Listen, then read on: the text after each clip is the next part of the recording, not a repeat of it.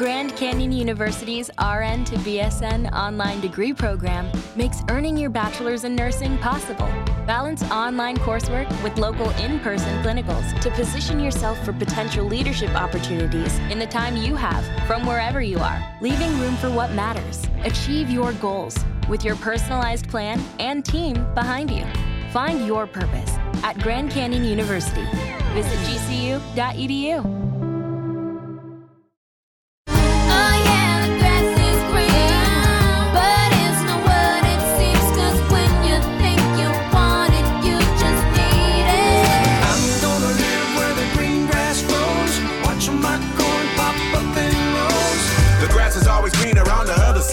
Caterpillar to a butterfly. It's Green and Growing with Ashley Frasca. Plants, flowers, trees, and stuff. Brought to you by Pike Nurseries. On 95.5 WSB. What a long week, and we have finally made it to Saturday morning. Hey, good morning. I, of course, am your host, Ashley Frasca. Happy to be with you on a beautiful game day Saturday. Oh, my goodness, the Georgia-Tennessee game is all anybody has talked about all week, and for good reason. I can't believe Georgia got knocked down to number 3, though. That just makes the Dogs hungrier to really beat the Volunteers in Sanford Stadium at home between the hedges. So you know where I'll be later this afternoon, but right now I am here with you. And glad to be here until 9 o'clock this morning. You can go ahead and start getting your calls and questions in if you would like.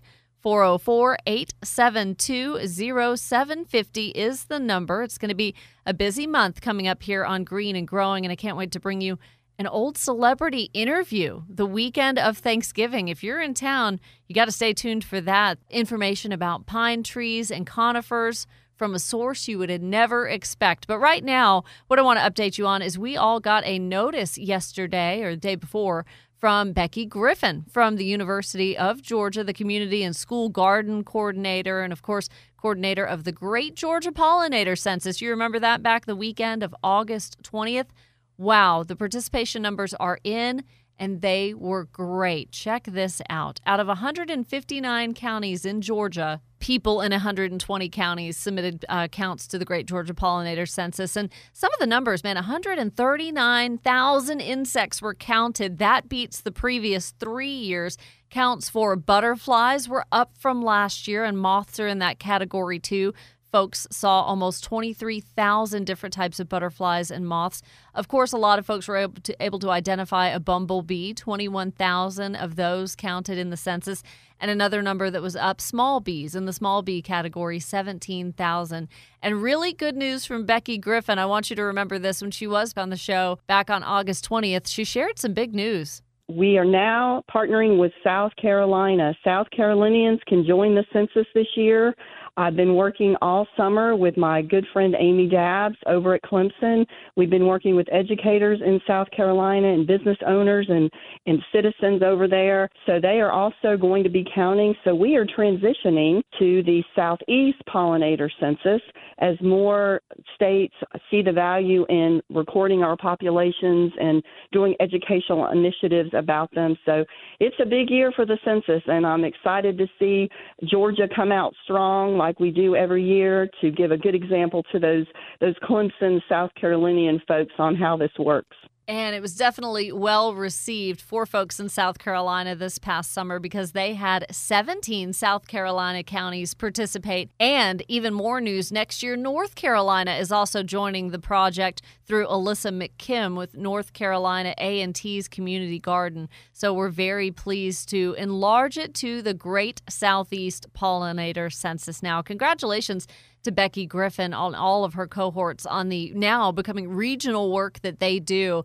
I asked Becky, with these results that are in from August, what would she say was the most surprising in this year's numbers?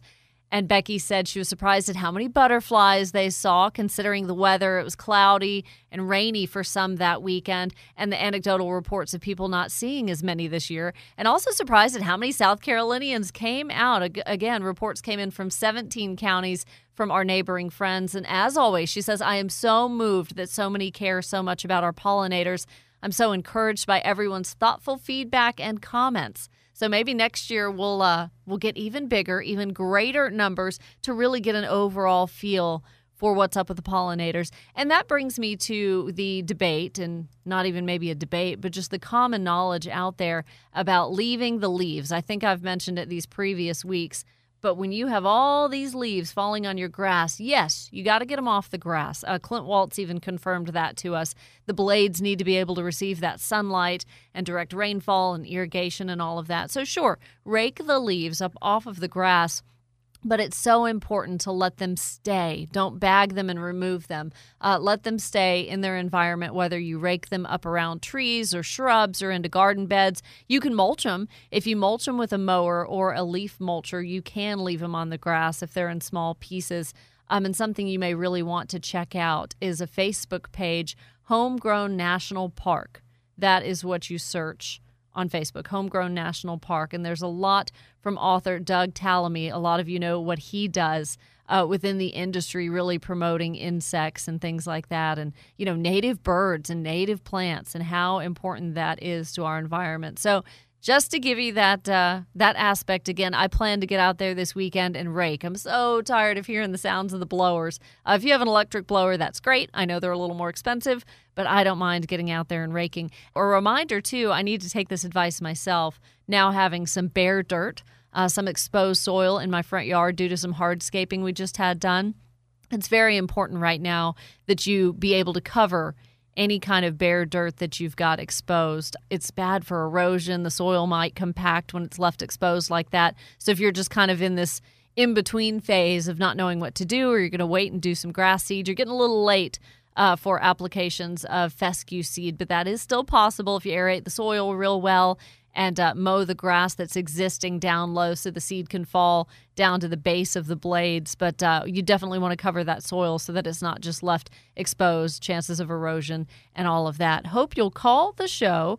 404-872-0750 is the number. And also just talk to meteorologist Christina Edwards, and she is continuing to let us know that the severe drought continues for all of North Georgia, and that includes Metro Atlanta as well. She says nearly 68% of Georgia is experiencing some level of drought, and rainfall is certainly below average for this time of the year. There was maybe only 4 days of measurable rain that occurred in Atlanta as well as Athens in the month of October. The average for Atlanta for an October rainfall is about 3.2 inches, and we got roughly 1.5 inches in the Atlanta area. Out in Athens, all of you, your average is a little bit higher, 3.34, and you've actually received right around 1 inch of rain for the month of October. So that's a good reminder for all of us to continue conserving water, but you do have to really regularly irrigate new fescue yards. Also keeping up with that vegetable garden as well, because it's still kind of warm. You know, I mean, we're still hitting the mid 70s or upper 70s for sure. So just really be smart about how you do that and how you time all your irrigation and watering tasks. One more thing I wanted to point out. I spent a lot of time yesterday morning while I was in the traffic center. It was Friday light on the interstate, so I was pretty proud to see that. So I had a little bit extra time while I was in the traffic center and was able to update the Green and Growing events page on the website. When you go to WSBradio.com/green and growing, scroll down to find events, classes, garden opportunities, all that kind of thing. Compared to October, there's not as much going on around Metro Atlanta in the month of November, but there's still enough. Today, there's Plantlanta with Trees Atlanta, if you want to get involved in that. Day of the Dead Festival at Oakland Cemetery is tomorrow from 12 to 5, and admission is free, so that's going to be really cool. If you're on my Facebook page, you search Facebook, Green and Growing WSB. You see pictures that I just posted from my visit last week to Oakland Cemetery with some of the listeners who donated to the WSB Radio Carathon back in July. Beautiful fall color. You are still guaranteed to see a lot of that tomorrow at historic Oakland Cemetery, and as well as a lot of things in bloom. You would be surprised. Green Thumb Lecture on Pruning by the University of Georgia Extension. That's virtual, so you can stay home and take part in that Wednesday evening. And also National Thrive Outside Day at Rodney Cook Senior Park, for those of you in the city, is next Saturday, November 12th. And there's some cool opportunities for teenagers in the Atlanta and Athens area. So you need to check that out. Again, on my website, WSBradio.com/green Green and Growing. Going to take a little bit of an early break to get you caught up on weather and traffic, and then we will be back, of course, with the top 3 things you need to do in the landscape this weekend. I like this list. And coming up at 7:20, one more visit with Seth Hawkins from the Georgia Forestry Commission, not only on an update from the Georgia Leaf Watch, but also some ideas of what to do with all those falling leaves. I already gave you a little bit of intel there. And at 8:30, Pike Nursery along with some advice on growing camellias. If you're seeing this evergreen tree or shrub right now that's got bright white or pink flowers on it, I can almost guarantee it's going to be a camellia. You will love them. 2 different varieties, and between the 2, they bloom for maybe 6 months out of the year. So stay tuned. All of that on Green and Growing coming up on 95.5 WSB.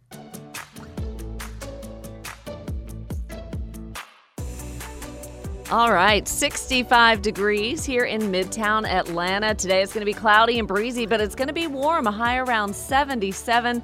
And then clouds move out tomorrow, a high of 78, low of 62. Green and Growing. Ashley Frasca's top 3 things to do this weekend. And BTW, that brought to you by Finley Roofing. Okay, this brought to you by me. Number 1, an easy tip for beginning gardeners if you're looking to get somebody interested in gardening. For fall and winter gardening, plant pansies. So easy. You need 50 for a bed that may be 4 to 10 feet, so I know that's pretty large. But irregardless, you plant them 10 inches apart, fertilize every month. You can use liquid houseplant fertilizer or Osmocote, and you keep deadheading them. You go all the way to the base of the stem with some pruners or your fingernails, just prune those off. Number 2, dig caladium, elephant ear, and dahlia bulbs. Now, while you can still find them, you know where they're at, store in boxes of peat moss, perlite, or even crumbled up newspaper. All of those are going to serve to dry it out. And once one winter care choice, if you don't do that, I don't dig up my elephant ears. So far, so good. We've had mild winters. I think if we have one, they're toast. But another choice is to cut the stems down, just 6 inches tall, maybe even less. Just cover with overturned gallon pots or cover everything thickly with pine straw or pile leaves up on that row where the elephant ears are, and you should be good to go. And number 3, the window on seeding a fescue lawn is starting to close. Clint Waltz recommends we get that done by mid-November. So be sure to mow first and then aerate to achieve the best seed-to-soil contact. And you mow it a little low so that the seed can fall down to the soil. Be consistent with irrigation. Once you start watering, Clint says there's no pause button on germination. So once you start watering, you got to keep it going. And keep the leaves off the grass, but don't bag them. Rake them around the trees and into garden beds. My goodness, you hear me harp on that for sure. 404-872-0750. Out to Tucker. Good morning, David. Welcome to the show. Morning. Great weather here. Mm-hmm. Good weather for a nice football game. You got it. And then World Series in the evening. Hey, yeah. You can't beat that. No, isn't that something? It's a good sports weekend. Well, I mean, it'd be better if the Braves were in the World Series, but whatever. Well, that happens every decade or 2. Yes, right. I had a question here since we're in some mild lulling regarding gardening. Mm-hmm. I was going to expand my black-eyed Susan element since they bloom for so long and do well with pollinators.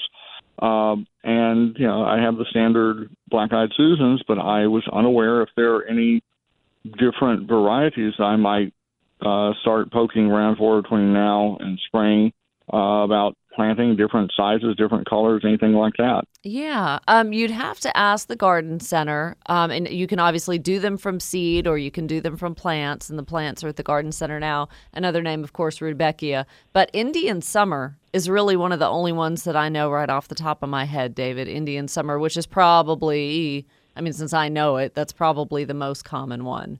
Mm-hmm. But yeah, that would be worth researching for sure for the different colors, different varieties. And of course, if you get seed, you have a lot more choice. Right. I didn't know if you had happened to run across stuff, and you've been to so many of these botanical sites and gardens. I know. My gosh, I saw when we went to Oakland Cemetery last week, so many varieties of mums. Like the director of gardens there, Sarah Henderson, was sharing at least 4 or 5 different names of different types of mums. Some didn't even look like mums, so there's so much that but then I get home, I take pictures of all this cool stuff, and then I get home and haven't written the names down, and I'm like, Sarah, hey, what was the name of this one? So it's a lot to remember.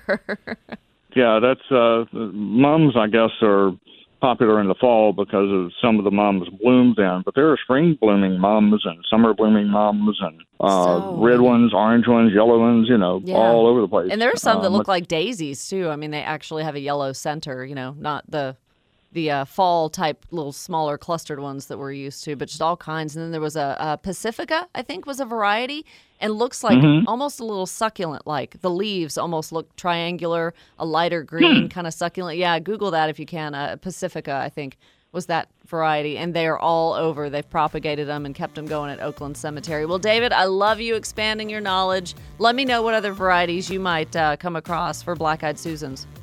Okay. All right. Love Bye-bye. it. All right. Always good to talk to you. 404-872-0750. And I want to talk to you, too, here until 9 o'clock with Ann, with DeMarco, and you. When you become part of the show, call Green and Growing. We'll be right back. Stay tuned on 95.5 WSB.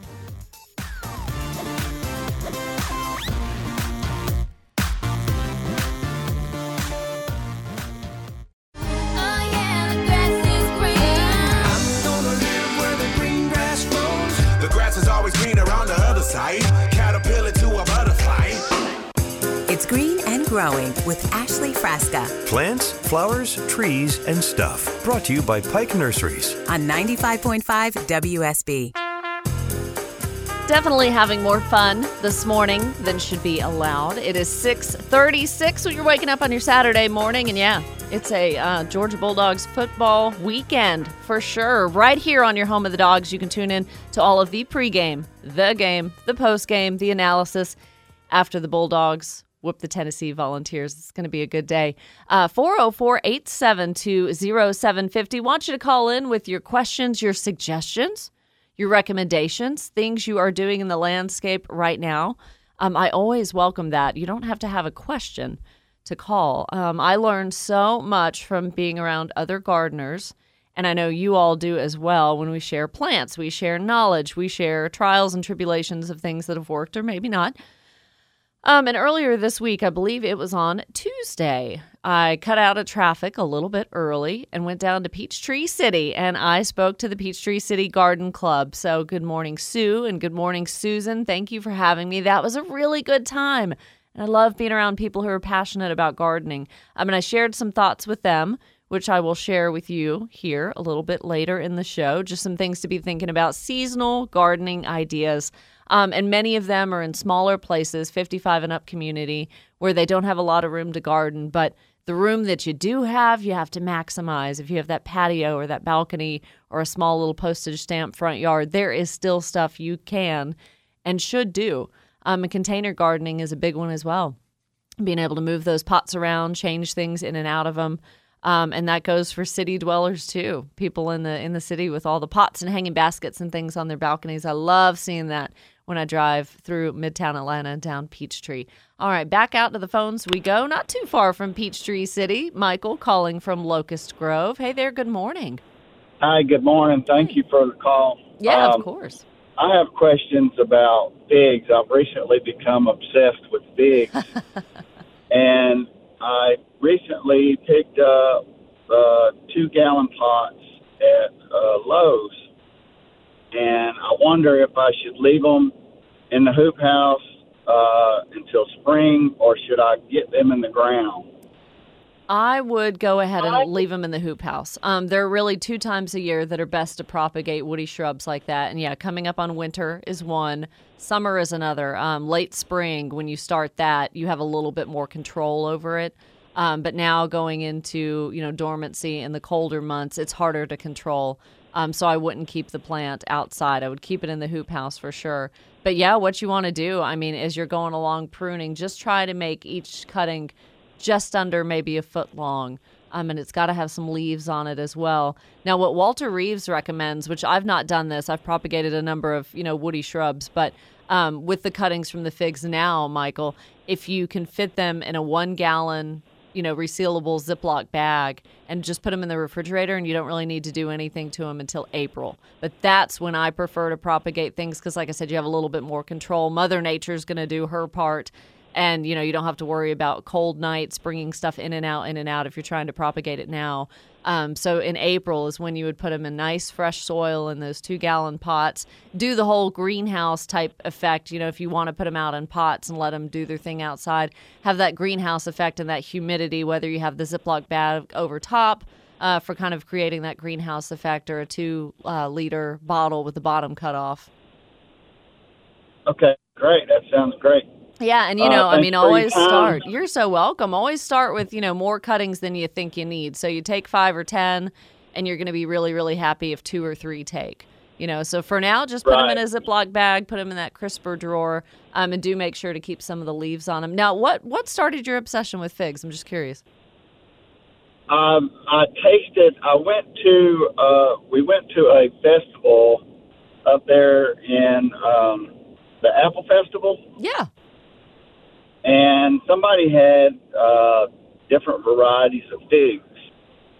And I tasted a couple of them. They had made some jams, and they were just delicious. I mean, some of the sweetest tasting stuff I'd ever had.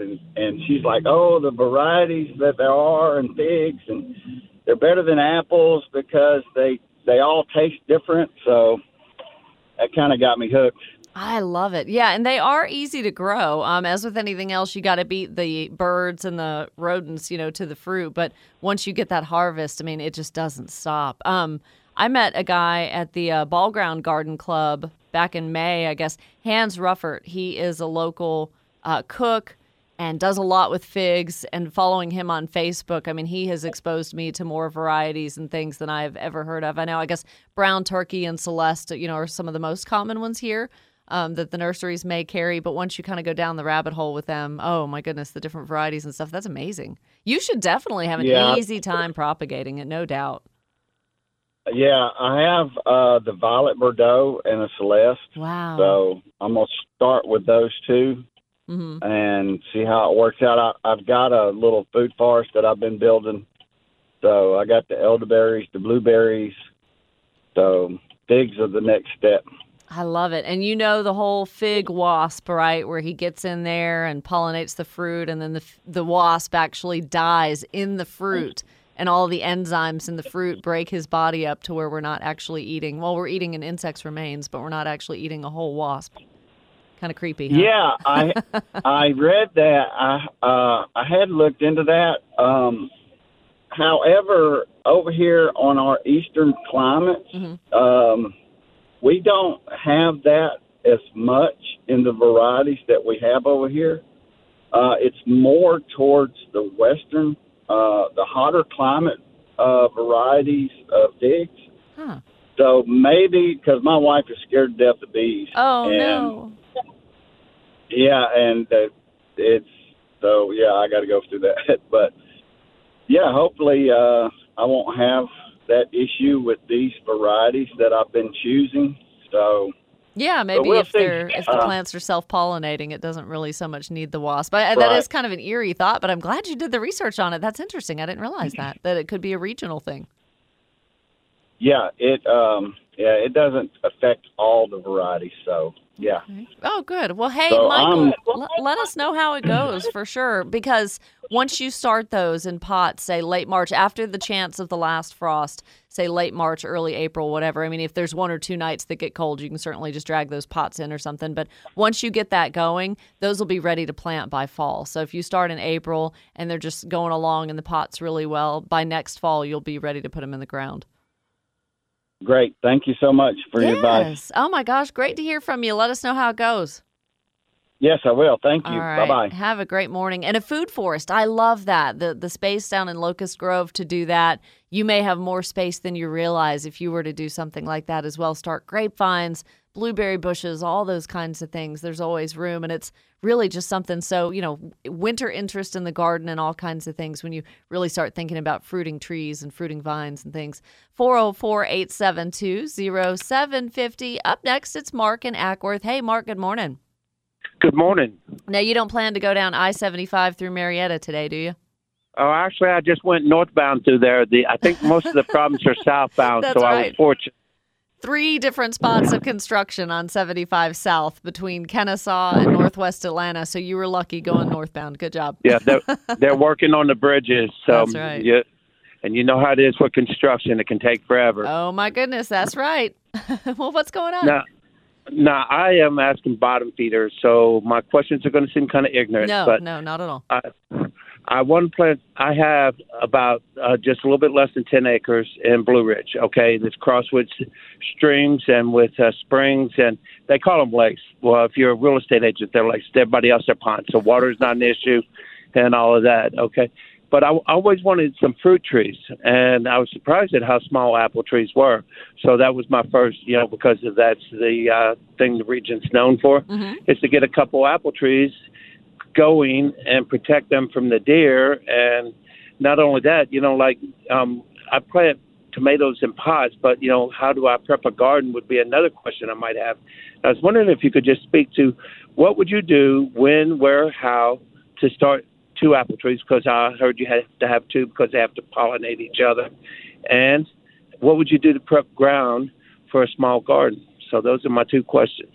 That's great. And you're calling it a good time, Mark, because now is a great time to establish trees and shrubs. I cannot stress that enough. And people even think, wait, going into December too? But yes, this time of year is the best time to plant because the soil temperatures are cooler. Obviously, the outside temperatures are cooler, but that's really going to put a lot less stress on a tree. Plus, they're not going to be putting on new growth and leaves and all of that kind of stuff. So really, the tree has the energy to focus on its roots and get good root establishment. So then by spring, you'll be ready. You'll start to see them bloom and leaf out and all of that. Now's a good time to do it. Till up the ground really well. Make sure there's not going to be much competition. If it's, a place right now that's just got weeds, grass, whatever going, you want to get rid of all of that so there's no competition in the soil for nutrients and water and things like that. All of that is going to be dedicated just to the roots of these new trees. Make sure spacing is so important. You've really got to space them out so that they're not growing into one another. One of the hardest things to deal with when we talk about fruit trees in the Southeast and Georgia, and pears and plums and peaches are no exception, are fungal diseases, right? So once the leaves of the trees are not touching, they're spaced properly, good airflow and all of that so that everything can dry out is really going to be the best defense to preventing diseases on those fruit trees. I'm going to share with you, once we're finished talking, Mark, I'll put you back on hold and let you talk to Ann, because the University of Georgia Extension has a wonderful publication, really simple one here, of all of the recommended varieties. And there is a lot of stuff you would recognize the names of course, Gala, Red Delicious, Golden Delicious, those kind of, Granny Smith, if you just want to try your hand at the easy ones, the ones that you've eaten and the ones that are more common.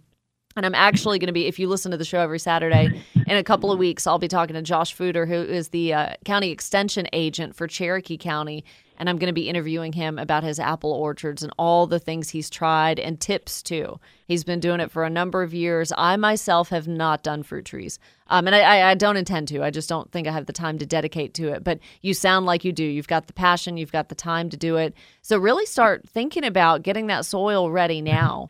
And make sure you've got maybe some good compost, some good manure to mix into that soil and work into that soil, and pick out the plants that you want. What might be a good idea, this is the crazy mating season for deer as well. So anybody who's planting new trees, you're going to want to go ahead and protect those trunks, be it putting some kind of netting, wiring, chicken wire, some kind of, makeshift fencing or PVC piping or whatever up against the small trunks of those trees so that they're not broken or damaged or a deer doesn't run up against them. But I mean, you're at a good place. You kind of have an idea of where you want to select your trees from. Okay. Yeah.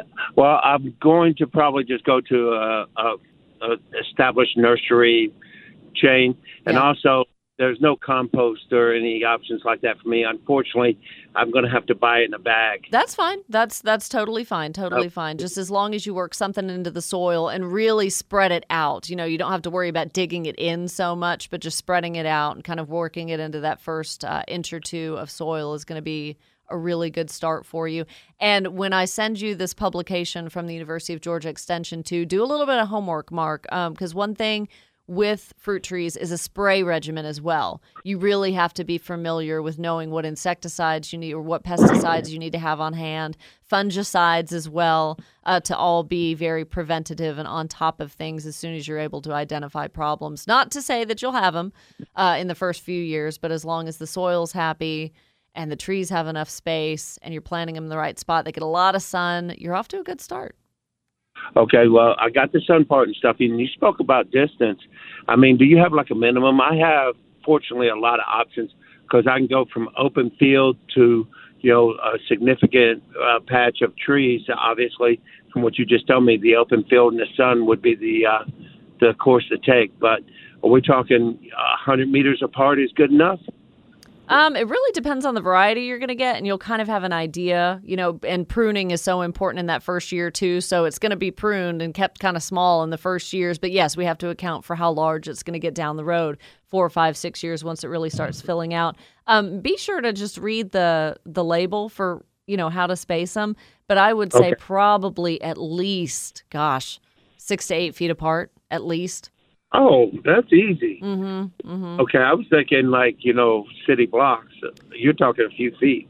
Yeah, I easily can do that. I could do that times 10. Yeah. Okay. No less than 8, maybe even 10. I'm thinking, probably want to even go a little bit more than that. But yeah, and I mean, pruning them and training them and all that in the first couple of years is really important too. My gosh, this publication I'm going to send you, you will be so ready to do it today. All right. Well, thank you very much for your help. I am so glad you've got that passion for it, that curiosity for it. So you hang tight. Anne's going to get your email address, and I can send you that right away, and you'll have it by the time you get back home. Thanks for the call. Going to talk to Jim in Sandy Springs and Anthony in Madison when we return. It's Green and Growing on WSB.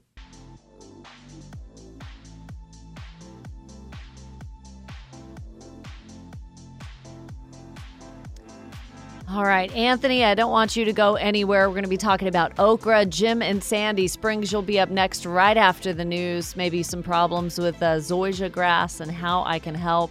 And I want you to call, too, 404-872-0750. So what I did here, I left myself with not very much time before we go to Tina Douglas. So just to let you know, the weather update brought to you by Finley Roofing. You know it's going to be a nice day for football, whether you're listening to it in your car right here on 95.5, whether you're headed to Athens, be very careful, but cloudy and breezy, a high in the upper 70s, low is 64, and clouds move out and partly cloudy Sunday into Monday, still with highs close to 80. Can you believe it? Yeah, that's affecting some things in your landscape for sure. So we'll talk about all of that when we come back. It's WSB.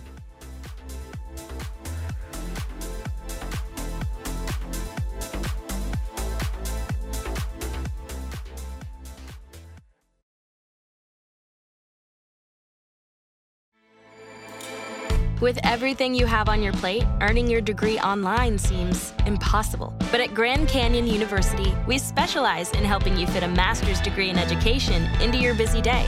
Your graduation team, led by your own GCU counselor, provides you with the personal support you need to succeed. Achieve your goals with a plan and team behind you.